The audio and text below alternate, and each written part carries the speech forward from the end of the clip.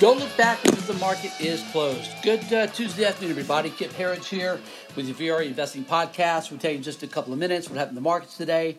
More importantly, we'll tell you what's going to happen going forward using the VRA Investing System as our guide. As you know, if you're joining us here, our VRA Investing System sits at 10 out of 12 screens that are bullish. That is back up the truck territory on pullbacks. That's where we are now. Got a lot to share with you today. Going to do it in kind of a compressed time frame. Got a busy day here, but let's get right to it. Quietest day today. Very, very common to see days like this when the markets reach extreme overbought. I'm going to tell you something that my mentors taught me over 30 years ago.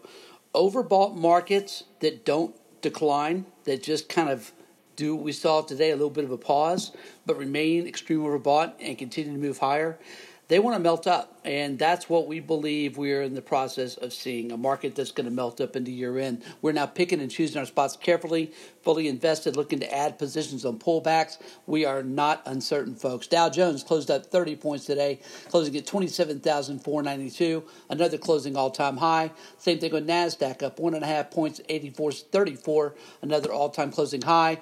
S&P 500 tried to, failed at the end, closing down just 3.5 points at 3,074. And the other bright spot, Russell 2000, up just over 0.1% at 1599. Still got some work to do there before it reaches all new all-time highs, which of course it's going to, in our view. A couple quick things we shared with our clients this morning, so you get a sense of what we think people are really missing here. And there's some big macro points, which is how we really address what we do here. The VRA system looks at things from every point of view, but we're big picture guys, pretty much, and that allows us to, not worry about the minutia quite as much as others might. That's really helped us, we believe, to beat the markets year in, year out. But here are our primary macro points. The Trump economy, this is the Trump economic miracle. It has been for some time. We first started calling it that in early 2017. The Trump economy, Trump economic miracle will only get stronger from here. Markets will only go higher from here. This is a multi-year boom. We're nowhere near the top. A strong U.S. economy equates to a strong global economy. It's been that way since World War II. Why should it change now? The biggie, again, that we think no one really is talking about, or very few are, is the fact that nationalism/populism beats the hell out of globalism. And if you paid attention, globalism, the elites, right? We're talking about the elites that use open borders, right, to fill their companies with cheap employees, that use the climate change as a smokescreen for increasing taxes and control and propagandist, right? So this is what globalism is all about. Well, those elites are failing. We see it all over the world. Again, it's not a secret here, right? Brexit, Trump, Italy, even Australia, Brazil, country after country is electing a leader that believes the people should have the power, if not all the power, at least a little bit more than they have in years past. So these are our dominant U.S. and global investment-driven themes. They have been for 2 years. And as we've said many times, this is the best setup of my career. We love the fact that everybody's bearish. Investor sentiment, still extremely fearful. Equity fund flows among institutions, still overwhelmingly bearish. We've yet to get into a taxi, Uber, or Lyft car where the drivers are giving us their hot stock tips. Again, these are signs of a market top. We don't see coworkers quitting to become day traders, and the permanent bears certainly have not capitulated. And so far, at least, Elizabeth Warren has not beaten Donald Trump. We expect her to be the nominee. We expect it'll be at least 42-8 as states go. So until those things change, we're going to remain very, very bullish. Our long-term targets have not changed. Dow Jones 30,000 by year end.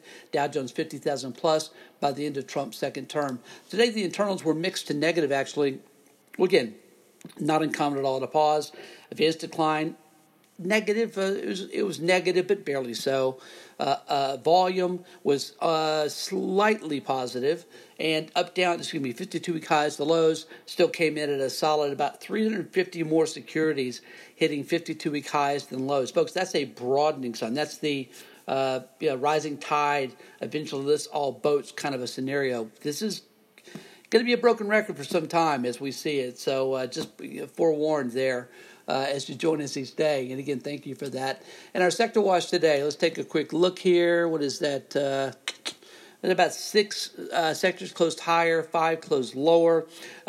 Big jump in rates continues. 10 years now is up to a 1.86% yield. So it makes sense that real estate would be lower. It was down 1.7% today. Makes a whole lot of sense that utilities would be down 1%. Again, the largest borrower in the United States are utilities. So when rates hike, like they're doing right now, well, these interest rate sensitive sectors tend to decline. On the plus side, energy up again today, up another 0.5%. Also, financials up 0.5% as well. But other than that, a pretty quiet day.